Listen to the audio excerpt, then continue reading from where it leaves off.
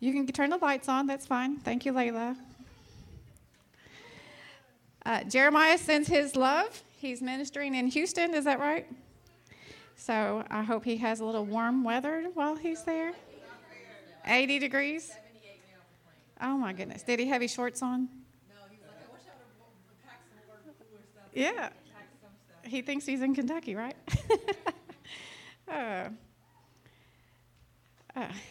First, I want to say, who's still enjoying hot chocolate?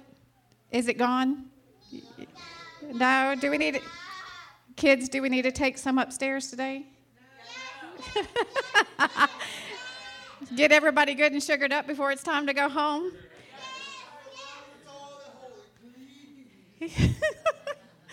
Just pray for me if I'm upstairs and they're bouncing off the walls. That's okay. I'll sugar them up some more. I've got some muffins for them.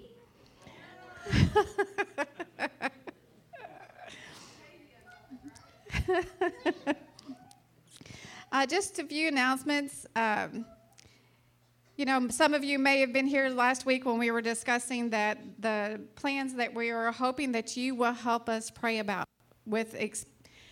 We don't know what it's going to be. Is it going to be? Amen. Last week when Jeremiah shared, we left and Keisha said, Jeremiah really talked you up. And I said, yeah, I'm really excited to hear me after all that.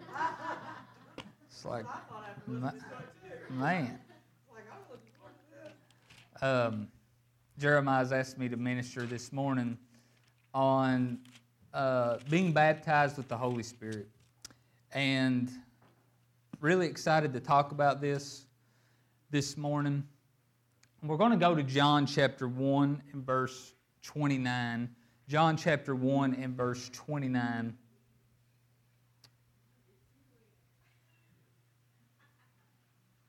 And no, what's funny is I told someone this week, I said, I don't know if he asked me to teach this because he actually thinks I can teach it better, or if he knows I'm the one who'll get all the criticism. Because you start talking about tongues, people get mad. So I'm off Facebook right now, so people complain online, go ahead, I'll never see it. So I don't care. And if you message me, I'll just ignore it. John chapter 1, verse 29. I want to look at something here. John chapter 1, verse 29. But let me say that I joke about being criticized and things, but this is a subject when we talk about being baptized with the Holy Spirit. I want to say this from the get-go so it's clear what I'm saying. I'm not talking about, because what we're going to talk about a separate experience from salvation that the Bible calls the baptism with the Holy Spirit. It's separate from salvation. So you do not have to be baptized with the Holy Spirit to be saved.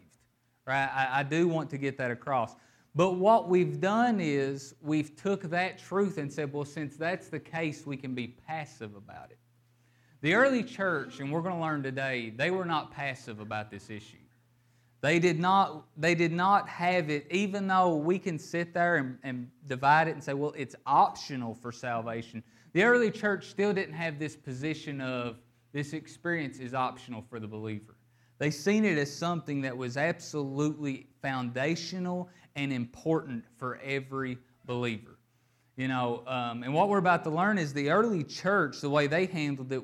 Today, someone gets saved, and what we tend to do is we're like, all right, you're saved, now you need to be baptized, now you need to join a church, you need a Bible reading plan. And what the early church did was they did two things. They said, we're going to baptize you in water, and then we're going to baptize you with the Holy Spirit. Right?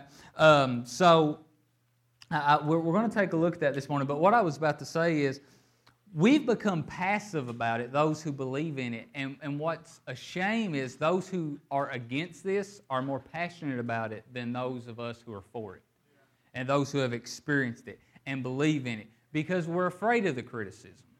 We're afraid of the people thinking we're weirdos. And just so if there's anyone here visiting, listen, we're not going to be running around screaming, shouting, flipping chairs over, talking in tongues, right?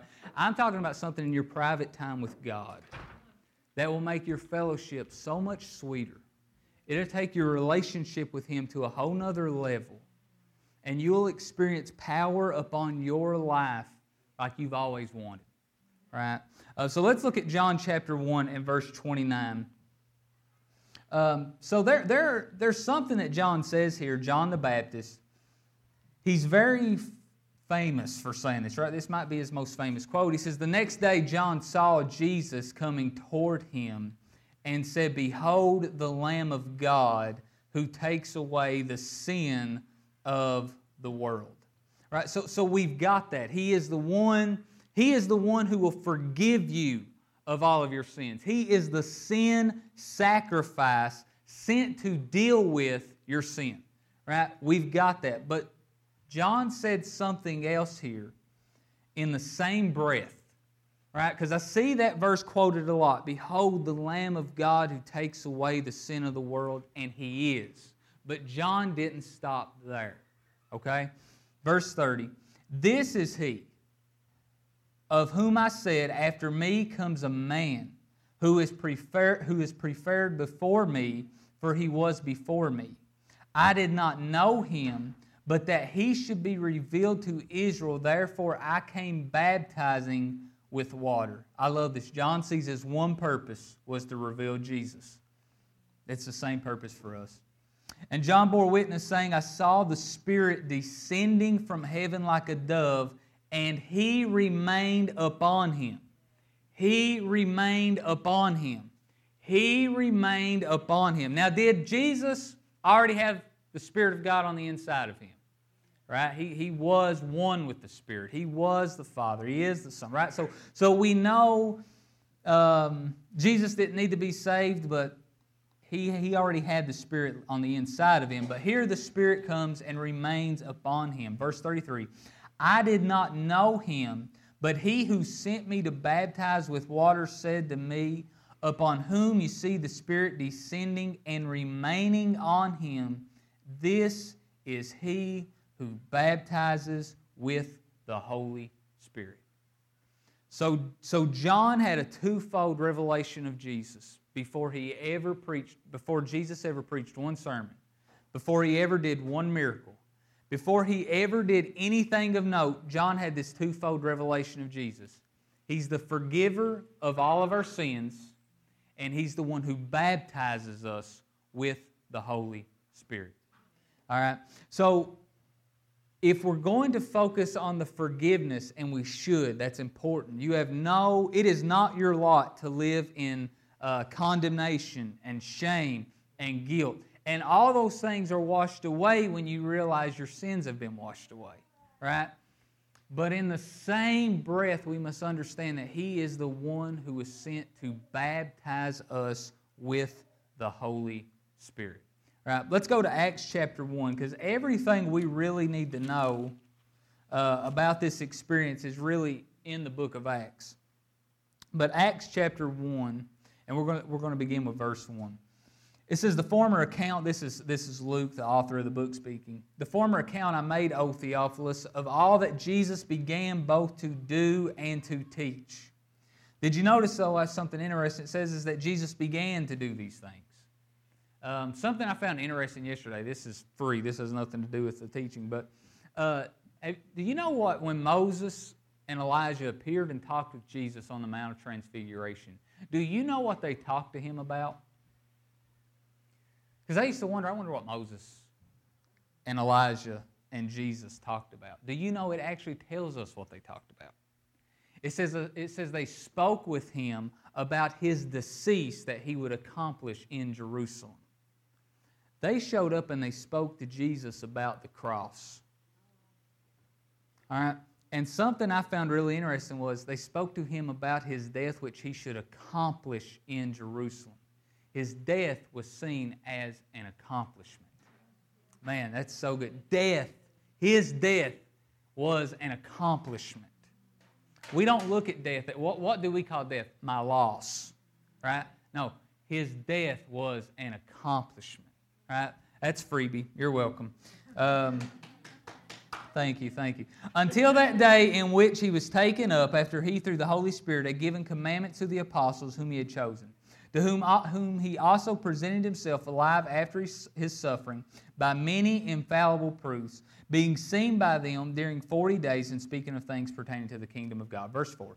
And being assembled together with them, he commanded them. Look here. He commanded them. He didn't give them advice. He didn't make it optional. He didn't say, here's a good idea. Here's a good plan. He commanded them. All right? Not to depart from Jerusalem, but to wait for the promise of the Father, which he said, you have heard from me. What was the promise of the Father? For John truly baptized with water, but you shall be baptized with the Holy Spirit not many days from now. Notice first off, something I want to point out is it's called a promise. All the promises of God are in Him, in Christ. Yes and amen. You do not have to qualify yourself to receive any promise from God. You just have to receive it by faith. You don't have to work your way to it. You don't have to be sanctified enough to reach it. You don't have to fast, pray enough to get it. That's not the way the promises of God work, right? Not under this dispensation. Jesus has already qualified you. It's a promise, right? And all you have to do is receive it. And on top of that, I want to point out that he says, wait for it. Waiting is different than sit around and do nothing, right? My understanding, I was so blessed. I grew up in churches where, like, the Holy Ghost was just so normal to me. I was thinking about when Jeremiah was sharing last week how he spends a lot of time praying in the Spirit. I do the same thing. My kids, if they heard you speaking in tongues, they would not think twice about it. They hear it so much from me in our house. Like my kids, they don't turn their head. They don't ask me what I'm doing. They just know. Like they just know what it is. And that's the way it was for me growing up with I grew up. You will never convince me that God doesn't heal. I've seen healing in my own personal life, but as a kid, I've seen it all the time in church. I mean, physical, tangible, you can't deny it healing. Things disappear, things reappear, people get up. I mean, I've seen it. As a child, I've seen it, right? But with the baptism with the Holy Spirit, what I grew up believing and what was presented to me was you have to really get to this place in your life where you're good enough for it, right? You have to be, one time it was told me, well, we believe you get saved, but then you got to get sanctified to get the Holy Ghost, right? And that's not the case. He sanctified you, Hebrews says, once and for all. The moment you got saved, sanctification's taken care of, right? You are sanctified. If sanctification is a requirement for you to receive the Holy Spirit, good news. Have you believed in Jesus? You're sanctified. Receive the Holy Ghost. All right? So, but waiting here, we're going to see, but then I was also taught that we had to tarry, that you had to wait, that you had to pray, that you had to beg God. The only time that anyone had to tarry or pray or wait for the Holy Spirit was the first time He was sent, right? Because they were still waiting for Jesus to send the Holy Spirit. But once He came, He stayed. He never went back. You're not waiting on Him. Really, all that's happening is He's waiting on you. All right? And we're going to talk here in a few minutes about what exactly it is, because there is a way I think that we look at it that's wrong. But let's read on here. Verse 6. Therefore, when they had come together, they asked Him, saying, Lord, will you at this time restore the kingdom to Israel? And He said to them, it is not for you to know times or seasons which the Father has put in His own authority. I love this because the church is the same way today. We want to talk about the end times. We want to talk about the Antichrist. We want to talk about the tribulation. We want to talk about the rapture. And here they go that direction. Jesus says, you just be baptized with the Holy Ghost. That's not for you to know. You be baptized with the Holy Ghost. Yeah, I'm coming back. Yeah, I'm going to come back the same. But right now, you be baptized with the Holy Ghost. All right? Verse 8. But you shall receive power. Now, the power that we're talking about is not just laying hands on the sick. It's not just prophesying. It's not just this heavy-duty signs and wonders that we think of. Think about this. I had this revelation this morning. In the Gospels, when the Spirit came upon and remained upon Jesus, it then says the Spirit drove him into the wilderness to be tempted by the devil. So that power came upon him, and what did that power do for him? He had power to resist the devil. He had power to overcome any temptation that the devil threw his way. All right? So if we want to get down to it, listen, that power will do many things. But one of the first thing it did in the life of Jesus was it gave him power over temptation. It gave him power over hunger. It gave him power. Because here's what the devil did. The devil showed up and said, you can go the way of the cross or you can go the way of lies. He gave Adam and Eve the same choice. The tree of knowledge of good and evil or the tree of life, right? The tree of life represented the cross. The tree of knowledge and evil represented lies, right? It represented that you will be like God, all right? So they had the same choice. They made the wrong one. Jesus made the right one. But how did he do it? Because he had been clothed upon with power, all right? So there's so much to that power. And I could sit here and try to explain it, but I think in our heart of hearts, every one of us know what power looks like. We know where we're being defeated. We know where we're getting beat up. We know where there's levels where we can come up, so to speak. We know what power looks like, right? Let's read on here. But you shall receive power when the Holy Spirit has come upon you. Now, this is an important distinction because we're talking about salvation and the baptism with the Holy Spirit. At salvation, the Holy Spirit comes and dwells within you. Ephesians 1:13 says, after you believed, you were sealed with that Holy Spirit of promise. So the Spirit comes to dwell on the inside of you the moment you believe. But He comes to rest upon you when you're baptized with the Holy Spirit. And I'm debating about which way to go. Let's keep reading. Let's go to Acts chapter 2, and then we're gonna go where we're gonna go. Let's go to Acts chapter 2, verse 1. Acts chapter 2, verse 1. When the day of Pentecost had fully come, they were all with one accord in one place, and suddenly there came a sound from heaven as of a rushing mighty wind, and it filled the whole house where they were sitting. And there appeared to them divided tongues as of fire, and one sat upon each of them. Verse 4 is why we're here. And they were all filled. Now notice Jesus said you'll be baptized. But here they're filled. All right, so the language is interchangeable. They were all filled with the Holy Spirit and began to speak with other tongues as the Spirit gave them utterance. So what happens here? Now let me ask you this. Were these men and women already believers? Yes. They had witnessed the death, the burial, and the resurrection of Jesus. They were already believers. But here they have this moment where the Holy Spirit comes and rests upon them. And when He rests upon them, what's He do? He gives them an utterance that the Bible refers to as tongues. Okay? It's just languages that you didn't learn, languages that you don't know. There are tongues of men and there are tongues of angels. There is also a tongue that nobody knows but you and God. Primarily, that is the tongue that you will speak with in your personal time with God. Right? Now, I've heard people say it's only tongues of men or of angels, but no. Remember in 1 Corinthians 14, which we may read if we get time, Paul said, he that speaks in an unknown tongue speaks not unto men, but unto God. There's a language that only you and God understand, right? And you don't even understand it. We'll read here in a minute. But God knows. See, it takes faith to pray in tongues. Because when you're praying in tongues, your natural mind will say, what in the world are you doing? Right? And so it takes faith. It takes faith to speak in tongues. And now we're going to look at, we're going to look through each instance in the book of Acts. And what I want to look at is, one, were these people already believers, all right, when they were baptized with the Holy Spirit? And two, what evidence did they show that they were baptized with the Holy Spirit?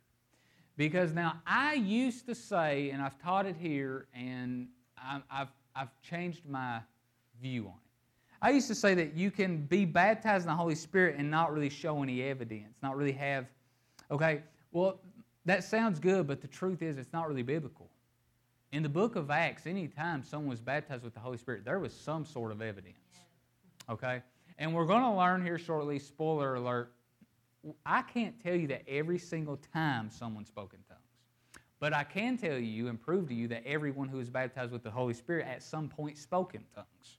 Now, whether they did at that moment or not, I can't say, but they did have that ability, obviously, to do so. All right? But anyways, I'm getting off track. I don't have any notes, so that's my problem, first off.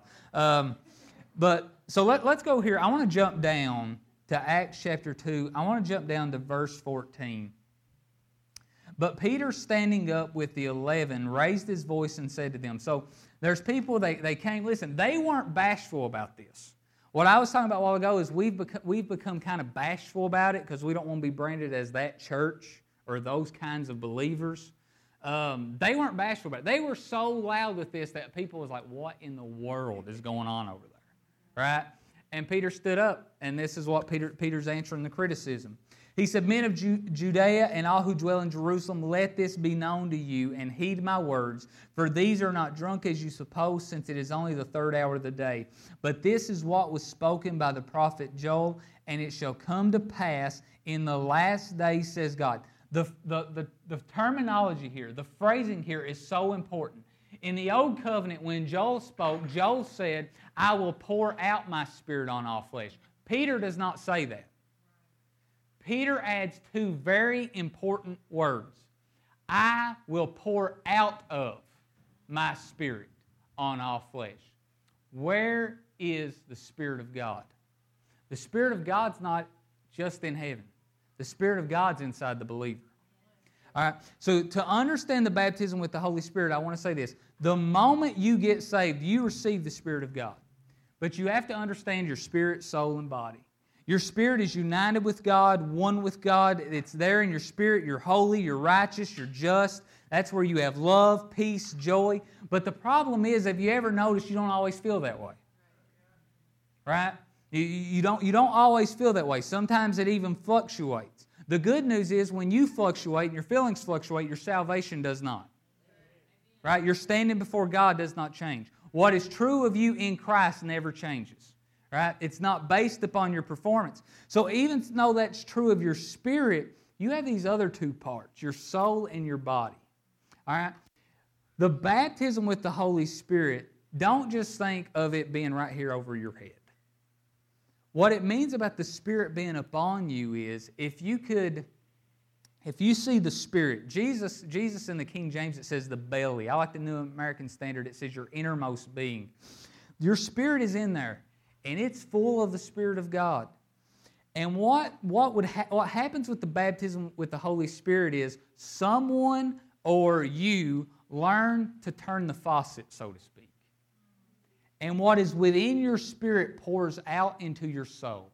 Your soul is your mind, it's your will, it's your emotions, it's your thought process, it's all these things.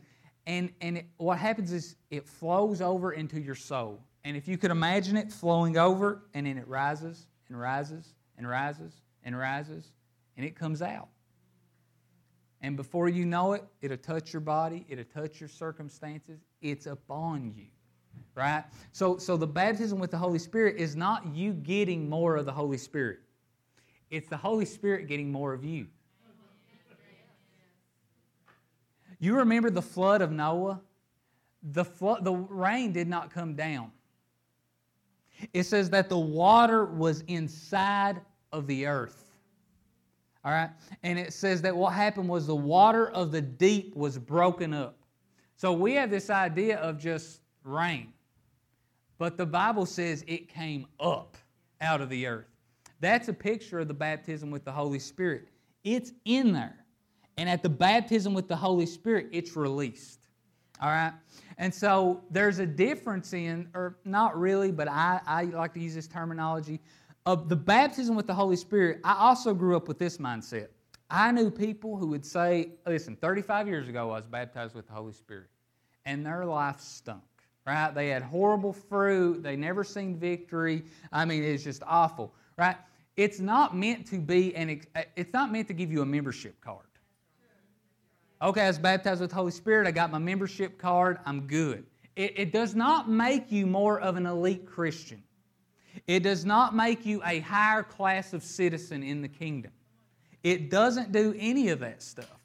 Because what happens is it's like Graham. Recently, my son Graham, my oldest son Graham, when he learned to open up I don't know what you all call it. We call it pop in the mountains. But when he learned to open up a pop, it was a game changer for me.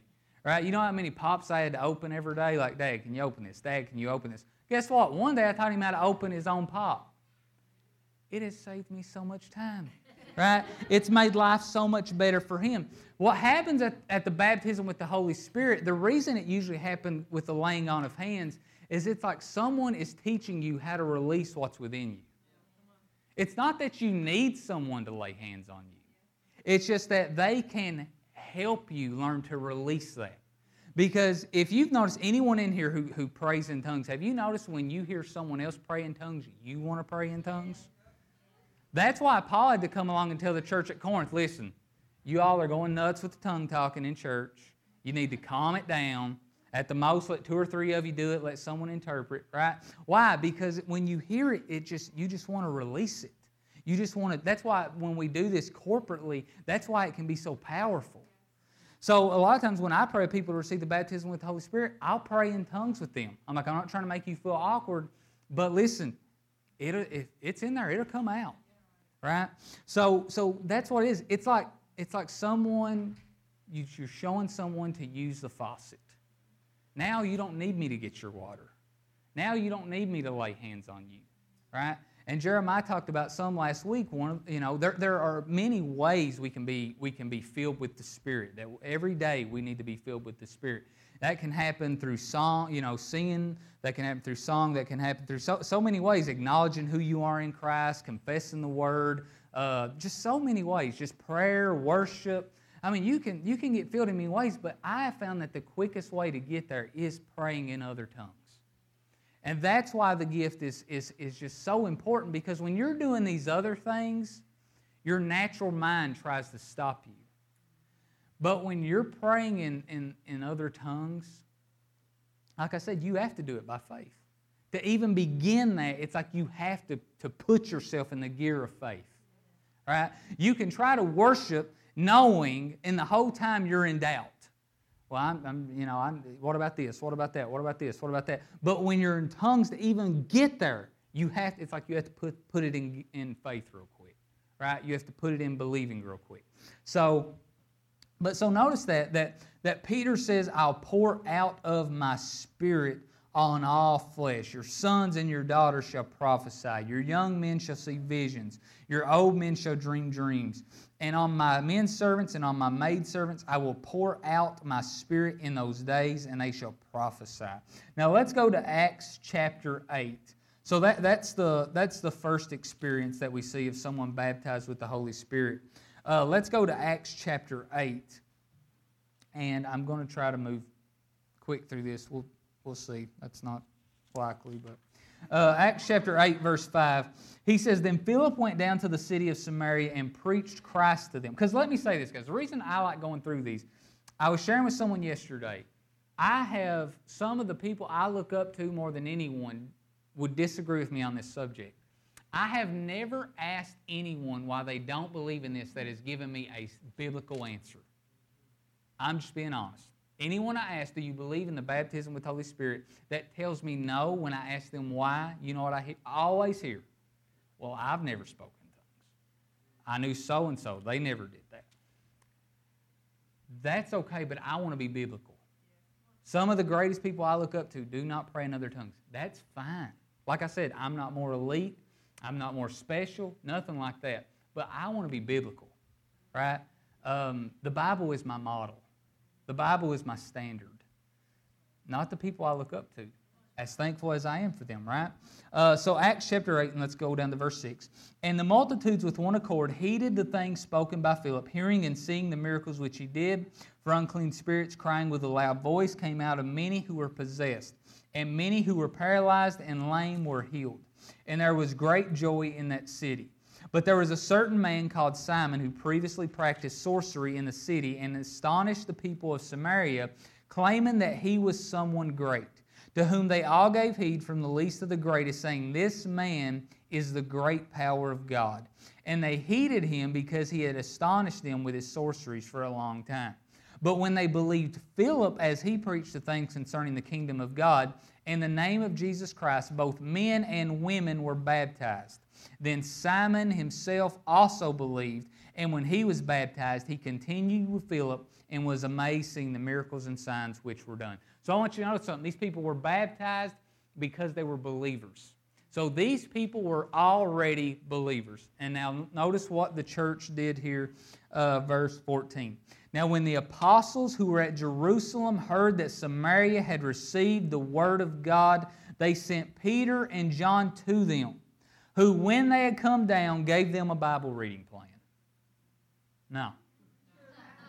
Who when they had come to them told them, make sure you're part of a good local church. Right? No.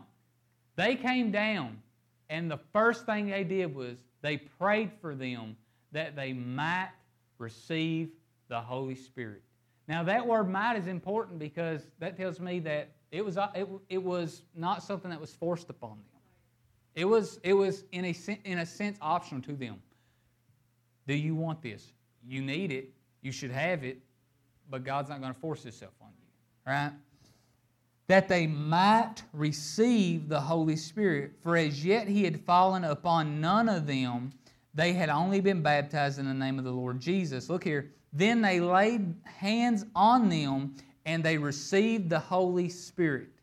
Now look here. I want to point something out. This is the story where it does not say they spoke with tongues when they were baptized with the Holy Spirit. But notice these next words in verse 18. This is very important. And when Simon saw that through the laying on of the apostles' hands the Holy Spirit was given, he offered them money. Notice, when Simon saw. Simon either heard something or seen something that made him say these people were just baptized with the Holy Spirit. Now, based on this, can I tell you that you absolutely have to speak in tongues to be baptized with the Holy Spirit? No, here's you some wiggle room. But something was seen. Something was heard. Something made Simon realize something just came upon these people. Something just changed. Something just happened here. It was not, we're praying for you, now go be ye warmed and filled and tell everybody you're baptized with the Holy Spirit. Just keep confessing it, and eventually it'll happen. That's not what happened. Something happened that Simon could see. All right? Go to Acts chapter 9, verse 10. I'm going to try to move quick. Now there was a certain disciple at Damascus named Ananias, and to him the Lord said in a vision, Ananias. And he said, Here I am, Lord. So the Lord said to him, Arise and go to the street called Straight, and inquire at the house of Judas for one called Saul of Tarsus, for behold, he's praying. Now this Saul of Tarsus is who we know as the Apostle Paul. And in a vision he has seen a man named Ananias coming in and putting his hand on him so that he might receive his sight. Then Ananias answered, Lord, I have heard from many about this man, how much harm he has done to your saints in Jerusalem, and here he has authority from the chief priests to bind all who call on your name. But the Lord said to him, Go, for he is a chosen vessel of mine to bear my name before Gentiles, kings, and the children of Israel. For I will show him how many things he must suffer for my name's sake. And Ananias went his way and entered the house, and laying his hands on him, he said, I love this so much. These two words are so powerful. Brother Saul. He was just scared to death that this man would kill him when this is the love that Brian was talking about. Brother Saul. I just love that. Brother Saul. The Lord Jesus, who appeared to you on the road as you came, has sent me that you may receive your sight and be filled with the Holy Spirit. He called him Brother Saul, so you know what that means? He was already a believer. because that's covenant language. You know, where I'm from in Appalachia, you don't just go up in church and say like Stacy. You say Sister Stacy. And as I got older, I was like, well, that's kind of weird. I don't like that. But you know, as I've gotten older, I've come to appreciate that, because what is that? That's covenant language. It was proper. Like when I was in church, I didn't call my grandpa Paul like I called him at home. Or some called him Poppy, right? We didn't call him at church. He was Brother Roy in church. Why? He's my covenant brother. Earthly, he's my grandpa. Here, he's my covenant brother, right? That's another freebie. You're welcome. But look here. Thank you, Tim. But he says that you may be filled with the Holy Spirit. Look here. Immediately there fell from his eyes something like scales, and he received his sight at once, and he arose and was baptized. Now again here, it doesn't say at this moment that he spoke with tongues, but we know in 1 Corinthians chapter 14 and verse 18, Paul speaking to the church at Corinth says, I thank my God that I speak with tongues more than you all. So we know Paul was a tongue talker, right? We know he spoke in tongues. So, and in the English, it makes it look like what he's saying is, I thank God that, you know, if you spend an hour in tongues, I spend 2. That's not what he's saying. He's actually saying in the Greek, I speak with tongues more than every one of you combined. And this was a tongue-talking, hectic church, right? He's having to correct them. We're going to read it in a little bit. He's having to correct them for how chaotic they're handling it. And so he's saying, listen, I speak in tongues more than you all. But now in the church, I talk the language the people can understand, right? All right. Acts chapter 10, verses 34 through 38. Acts chapter 10, verse 34 through 38. So this is where Peter goes, and the gospel is about to be received by the Gentiles. Then Peter opened his mouth and said, in truth, I perceive that God shows no partiality. That's actually wrong. I'm in Acts chapter 10, verse 44 through 48. So sorry on the screen, they probably won't have it. And while Peter was still speaking these words, the Holy Spirit fell upon all those who heard the word. So notice, the Holy Spirit fell upon them. All right? And those of the circumcision believed were astonished, as many as came with Peter, because the gift of the Holy Spirit had been poured out on the Gentiles also. How'd they know? Verse 46, for they heard them speak with tongues and magnify God. 4. So how'd they know? Because they heard them speak with tongues and they heard them magnifying God. And then Peter answered, can anyone forbid water, that these should not be baptized, who have received the Holy Spirit just as we have? And he commanded them to be baptized in the name of the Lord. So this is important, because what I want you to see is there is no formula, so to speak, in the early church. It was not, all right, you have to get saved, then you have to get baptized in water, and then you can receive the Holy Spirit. There's, in Acts chapter 8, they were baptized, then received the Holy Spirit. Here, they will receive the Holy Spirit, then were baptized, right? The only condition required is you already be a believer. Remember, because what I said, the baptism with the Holy Spirit is a releasing. You can't release something that's not there. All right? So now let's go to Acts chapter 19, verses 1 through 7. Acts chapter 19, verses 1 through 7. This is the last story in the book of Acts. So we already know in each of these instances so far we've seen these people were believers, and there was some evidence that they were baptized with the Holy Spirit. 19 verse 1, and it happened while Apollos was at Corinth that Paul, having passed through the upper regions, came to Ephesus, and finding some disciples, he said to them, I love this, did you receive the Holy Spirit when you believed? So Paul shows up, and he comes to these new people, and he's not like, you know, did you see that UK game last night? Did you do this? Like, he doesn't shoot the breeze. He's just like, hey, you're a believer. Have you received the Holy Spirit? The early church they were not passive about this. They were passionate about this issue. Because they knew Peter went from a coward who denied Jesus 3 times to a man baptized, filled with the Holy Spirit, full of courage, who preached Jesus to a multitude and seen 3,000 people saved in one instance. Peter knew the value of this, right? Paul went from a man baptized in the saints' blood to a man baptized with the Spirit of God. They knew the power of this, right?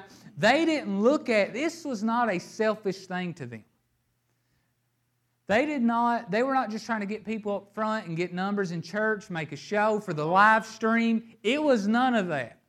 They cared about people, and they knew if you'll get this gift operating in your life, if you'll learn to turn on the faucet, you'll be able to drink every day. This is what Jesus said when He said, you'll never thirst. You might get thirsty, but you'll never thirst. You might get hungry, but you'll never hunger, right? It's always there when you learn to tap into it, right? Look here. And I love this. This is evidence they were Baptist right here. I'm joking. I preach at a Baptist church all the time. Thank God for the Baptists. So they said to him, we have not so much as heard whether there is a Holy Spirit. We don't even know if there is such a thing. No one's told us about that, right? So look here. So they said, and verse 3, and he said to them, into what then were you baptized? So they said, into John's baptism. In other words, water, right?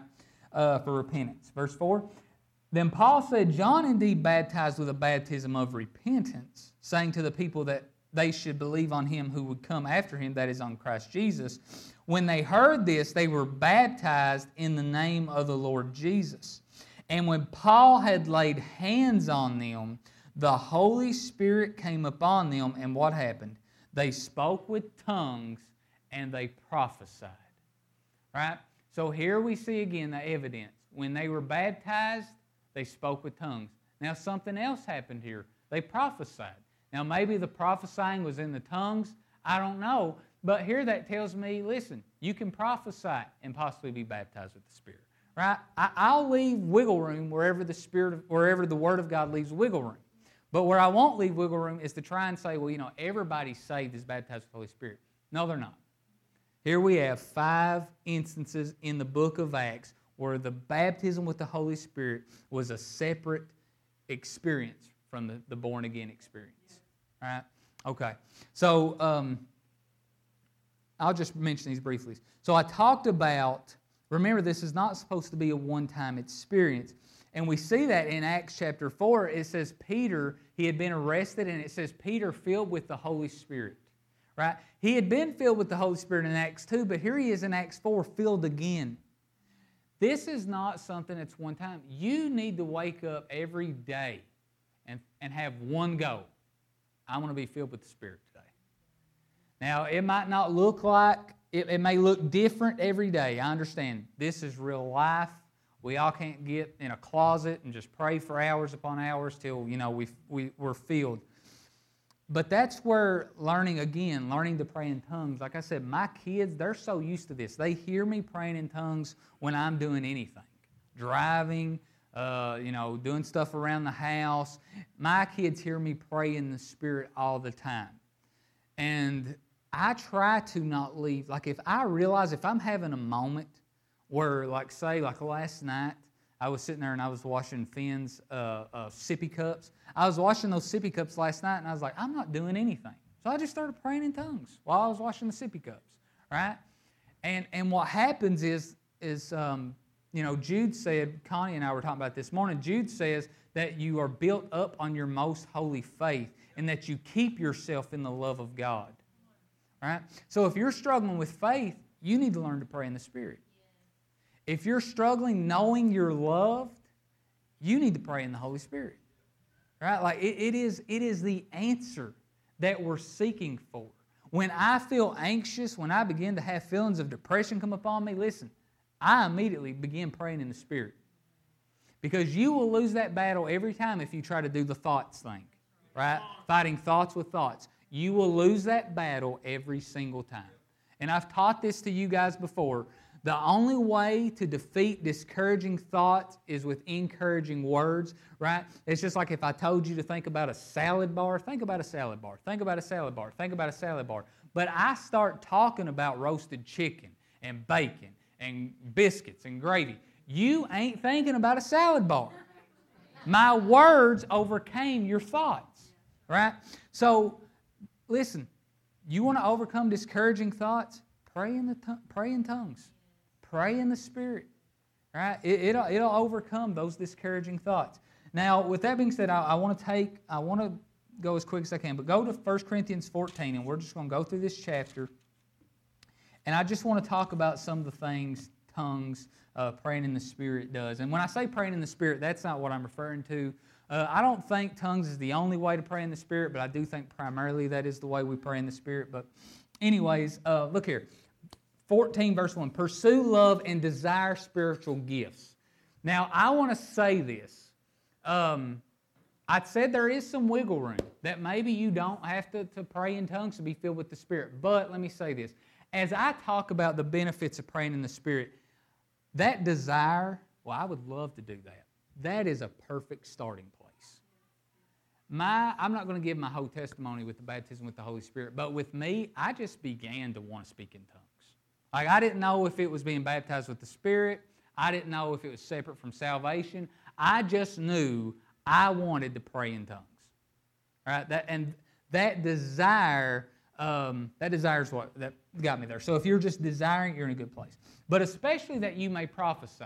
All right, now he's about to talk about what goes on in a church, right? In a church service. But what happens here is while he's teaching about what's better in a church service, he actually teaches us the benefits of tongues in private.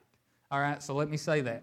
Verse 2, for he who speaks in a tongue does not speak to men but to God, for no one understands him. Here's what's powerful about this. The enemy doesn't understand it either. When you pray in the Spirit, it's like those military planes that can't be picked up by radar. The enemy cannot pick up when you pray in the Spirit. He doesn't understand it. Why? Because it's between you and God. He has no clue what's being said. He has no clue what this is. That's what is so special about this, is it's an intimate conversation between you and your Father that no one can understand, right? However, in the Spirit, He speaks mysteries. When you only pray for us in English, when you only pray with your known language, you are very limited to what you can pray. Because there's only so much you know. But when you pray in the Spirit, you're praying mysteries that only the Spirit of God knows. You don't understand it. You don't know, but the Spirit of God does. I've been in this season of having this revelation of a few... right now, I'm going through this season where, and I'm not like bragging on me, but this is the only way I can describe it. I'm addicted to His presence right now. Like, I know we're grace people and we talk about, well, you know, God's always with you, He's in you, blah, blah, blah. No, I'm talking about taking that alone time and getting in His presence, where He's as real as the chair I'm sitting on, right? And about a week ago, I had this experience when I was praying. I just could feel the bigness. That's the only word I can use. The bigness of God, and the how small I am. Right now, I'm not talking down on myself or anything like that. I'm saying, listen. Here's what we faith people have to get. We're not God. He is so much bigger than us. He knows so much more than us. Right? And we need to get a hold of that. So when we pray in tongues, when we pray in the Spirit, we're speaking out. We're praying what He knows, right? We're aligning ourselves with His will and His thoughts. But verse 3, but he who prophesies speaks edification and exhortation and comfort to men. He who speaks in a tongue edifies himself, but he who prophesies edifies the church. Now, I've seen people use that, and they're like, see, this is why you shouldn't pray in tongues, because Paul here says all you're doing is edifying yourself. Anybody in here need edified? I need edified every day. So I pray in the Spirit every day, right? Paul is just saying here, he's like, listen, when you're in a public service and you get up and you're like, Shande de la la ba sonte de la ba ke. Nobody in here knows a word what I'm saying. And all that's happening is you're just listening to me mumble and you're getting nothing out of it. And you're wondering, what time is this going to be over? Right? But when you pray, when it's that intimate place, it's that secret place that the psalmist talked about, where you're praying to God, spirit to spirit, right? You're edifying yourself. Jude would say it like this. He said, building yourself up, right? When I talk about levels, I'm not talking about a legalistic thing where I'm up here and you're you get what I'm saying. I'm not talking about that. Man, the only person you're trying to get above is yourself, right? That's the only thing you're doing. Right? I want to get above that anxiety. I want to get above that fear. I want to get above that depression. I want to get above that sickness, right? That's the only person you're competing with, right? Okay? So, verse 5. I wish you all spoke with tongues. This is Paul. Paul is not being selfish. He's not being backwards about it. He's not trying to hide it. He's saying, listen, I wish every single person there spoke with tongues. Like, he's not passive about it. But even more that you prophesied, for he who prophesies is greater than he who speaks with tongues. Listen, and people stop right there. See, prophecy is greater than tongues. Listen, he said, unless indeed he interprets. So if you interpret a tongue, that tongue's actually more beneficial than the prophecy is what he's saying. All right? You just got to read these things slow sometimes, and you'll be amazed what you see. That the church may receive edification. Jump down to verse 13. Therefore, let him who speaks in a tongue pray that he may interpret. This is something you can do. When you pray in the Spirit, now I know right here he's talking about church, a public service, but you can, in your personal time with God, pray for interpretation. You'll receive it. A lot of times, let me say this in passing, it will not come as, well, thus saith the Lord. Grant, here's what I'm saying. A lot of times it will come as an impression. It will come as maybe a vision. And when I say vision, you may think that was just a word. Well, that was in my imagination. That's a vision. All right? It may come many different ways. Someone may come on your heart. That's an interpretation. Okay? What I was talking about a while ago, I had this experience where suddenly I knew the bigness of God and how small I am. When I had that was really what that was an interpretation. It was God was revealing something to my spirit when I was praying in tongues, and that was the interpretation. Verse 14, for if I pray in a tongue, my spirit prays, but my understanding is unfruitful. Listen, this is important. When you pray in tongues, remember what I said earlier, the baptism with the Holy Spirit is your spirit releasing what it has. That's why I believe right here is further proof that the baptism with the Holy Spirit, this is what I say. I'll give you some wiggle room that maybe you can be baptized with the Holy Spirit and not speak in tongues. But everyone baptized with the Holy Spirit has the ability to speak with tongues. All right? And I believe this proves this, for if I pray in a tongue, my spirit prays. So he's saying here, listen, you want to release what's in your spirit? It's like turning on the faucet. You got water, but when you turn on the faucet, you release it. You've got love. You've got joy. You've got peace. You've got faith. You've got health. You've got all these things you want. And when you pray in tongues, it's like turning the faucet on. Right? Okay. But my understanding is unfruitful. Verse 15, what is the conclusion then? I will pray with the Spirit, and I will also pray with understanding. Paul's saying, listen, I'm not downplaying praying in your known language. I pray in both of them. Right? But now, I'm like Jeremiah, so I pray in tongues a lot more than I pray in English. Because when I pray in English, I'm like, well, you know what? I don't know very much. Like, that's what happens to me all the time. Well, I don't know very much. But when I pray in tongues, there's just a flow that comes out. Jesus described it as a river of living water. It's a flow, right? A river doesn't get stagnant. It doesn't stop, right? Unless something unless there's a dam, it doesn't stop. There's just this natural flow, all right? And that's the way we're called to live in the Spirit. I will pray with the understanding. I will sing with the Spirit, and I'll also sing with the understanding. Listen, if you pray in tongues here, I'm telling you, there's something about singing in tongues that will take your worship life to a whole other level. I can't explain it, but I actually probably sing in tongues more than I pray in tongues, and I'm not a singer. But I love to sing in tongues. Right? There's just something about it.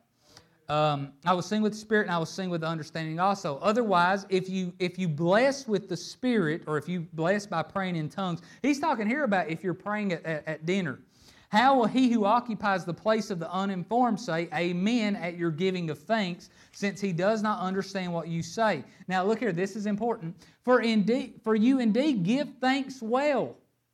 Do you know if you feel like you don't have anything to be thankful for, and listen, being thankful is one of the ways to be filled with the Spirit. Right? In your daily life, take time, be thankful, and just be praising God for your blessings. That's one of the ways to get filled really quick, especially when you see all that's going wrong. Paul said when you pray in tongues, you're giving God praise, and you're doing a very good job of it. Amen? I thank my God I speak with tongues more than you all. Yet in the church I would rather speak 5 words of my understanding that I may teach others also than 10,000 words in a tongue. So here he's saying, listen, this is important. Brethren, do not be children in understanding. However, in malice be babes, but in understanding be mature. In the law it is written. This is the last point I want to make, and I want to finish because I know we've got a birthday party. He says, let's read it. He's quoting Isaiah here. He says, in the law it is written, with men of other tongues and other lips I will speak to this people. This is so important right here. Verse 21. And yet for all that, what's he talking about? The other tongues, the other lips. I told them to speak in them. For all that, they will not hear me. Now, when you read this in Isaiah, it's like Peter a while ago when he quoted Joel, he kind of changed the words a little bit. It seems like what Paul is saying. Isaiah seemed to be saying, I told them I'm going to speak to them in other tongues and other lips, and they won't hear me. What Paul seems to be saying is, I'm telling you, if you'll speak in tongues, you'll hear me. But because you refuse to speak in tongues, that's why you've not heard me. My greatest direction, my greatest revelations have come when I've spent time praying in tongues. You'll hear from God. Whenever people come to me and they're like, listen, I'm not hearing from God. I'm not hearing from God. I don't know what to do. My first advice, or first question I ask them, have you been praying in the Spirit? Pray in the Spirit. Just pray in the Spirit. Well, yeah, I have. Well, listen, be intentional with it. I talked about how I do it, just doing everything. You can get to that place and it's good, but you also need to have those times of intention where your heart is engaged. Your mind is set on the things above, not on the things on this earth. And listen, if you'll do that and you'll pray in the Spirit and you'll get in His presence, listen, you will hear God. In that atmosphere, you cannot not hear God. Right? You're going to hear God. It's one of the quickest ways to hear God. Finishing up here, jump down to verse 39. Therefore, brethren, desire earnestly to prophesy, and do not forbid to speak with tongues. Right here it is. Do not forbid to speak with tongues. I've never understood that churches that say they don't believe in it, because right here Paul says, listen. He's right before this, he said, listen, if anyone's ignorant, just let them be ignorant. This is not, for me, when I talk about tongues, I will not argue with you about this. I don't care. You don't do it? Okay, I don't care. You know, like I do care, but you get what I'm saying. For me, it's not an argument. It's not a debate. Like that's not why I do this. He says, do not forbid to speak with tongues. He's like, listen, you don't believe in it? Fine. Don't stop anyone else. All right? Don't discourage anyone else. And then verse 40, let all things be done decently and in order. All right? So we're not talking about just this chaos that maybe some of you grew up in, that I've seen a lot of in my life. All right? It's not this chaos. It's just this intimate presence. I'm telling you, the word that God has ministered to me the most this year is about fellowship. Right? Just partnering with Him, spending time with Him. Because my number one complaint, I've shared this, you guys hear me complain, so, and I complain to other people about it. My concern about this grace revolution that we're in the midst of, my concern is it's producing a lot of puffed up people full of knowledge. And it's not actually producing people who are fellowshipping with the Father. That's the why of grace. The why of grace is not to get you out from under legalism. The why is not to get rid of the shame, condemnation, guilt. It will do all those things. But the why of grace is so you can have fellowship with the Father. And if it's not producing that, guess what? You don't get grace yet. And by that I mean you don't understand grace yet. Right? Because when I have people ask, why do you teach that about forgiveness and all that? I do it so you know when you mess up, you don't have to run from God. You're free to run to Him. All right? So I'll get off on fellowship. All right, I'm done. Has this blessed you guys today? All right, here's what I want to do. I want to pray for you, and then we'll take up our offering real quick, and then we'll dismiss. But I want to pray for you this morning. I'm not going to, like I said, I'm not going to embarrass anyone or anything like that. But if you already pray in the Spirit, what I hope this message does is it fires you up to do it more. It causes you want to spend more intentional time fellowshipping with the Father through praying in the Spirit. And if you don't, I hope what it's done is it's created a desire in you that, hey, I want to do that. All right? Remember, you don't have to earn it. You don't have to, like, when I was baptized with the Holy Spirit, nobody laid hands on me. This is just quick testimony. I looked around. I went on Amazon. I just was looking for some sort of information on praying in tongues. And I found a book by Kenneth Hagin called Tongues Beyond the Upper Room. I read that entire book. I finished that book. And in my room, I was just sitting in a chair and I said, all right, Lord, I'm ready. And you know what? I spoke 2 words in tongues. And I said to God, I said, is that it? Because it was so underwhelming, and I just read this book, and it's like he spent 15 hours praying in tongues and, falling out and stuff. I was like, is that it? And God spoke to him, and He said, that's it. Just like a baby who may just say one syllable, but it's talking. We're on the right track. Right? And then as they talk more, and as they do it more and more and more and more, they get more fluent in it. That's the way it is praying with the Spirit. So I say that to say, don't expect some overwhelming experience. You can go home, pray, and expect to receive, and you'll have. That's the promise of Jesus. Amen. So, Father, I just thank You for these people. Lord, we thank You for the promise that we can be baptized with the Holy Spirit. And right now, I just release just an anointing upon these people that will just cause this desire and this hunger to just flood their hearts. And that when they're at home, when they're driving, that they'll just have this desire to just pray in the Spirit, to fellowship with You, to be filled with You, Father.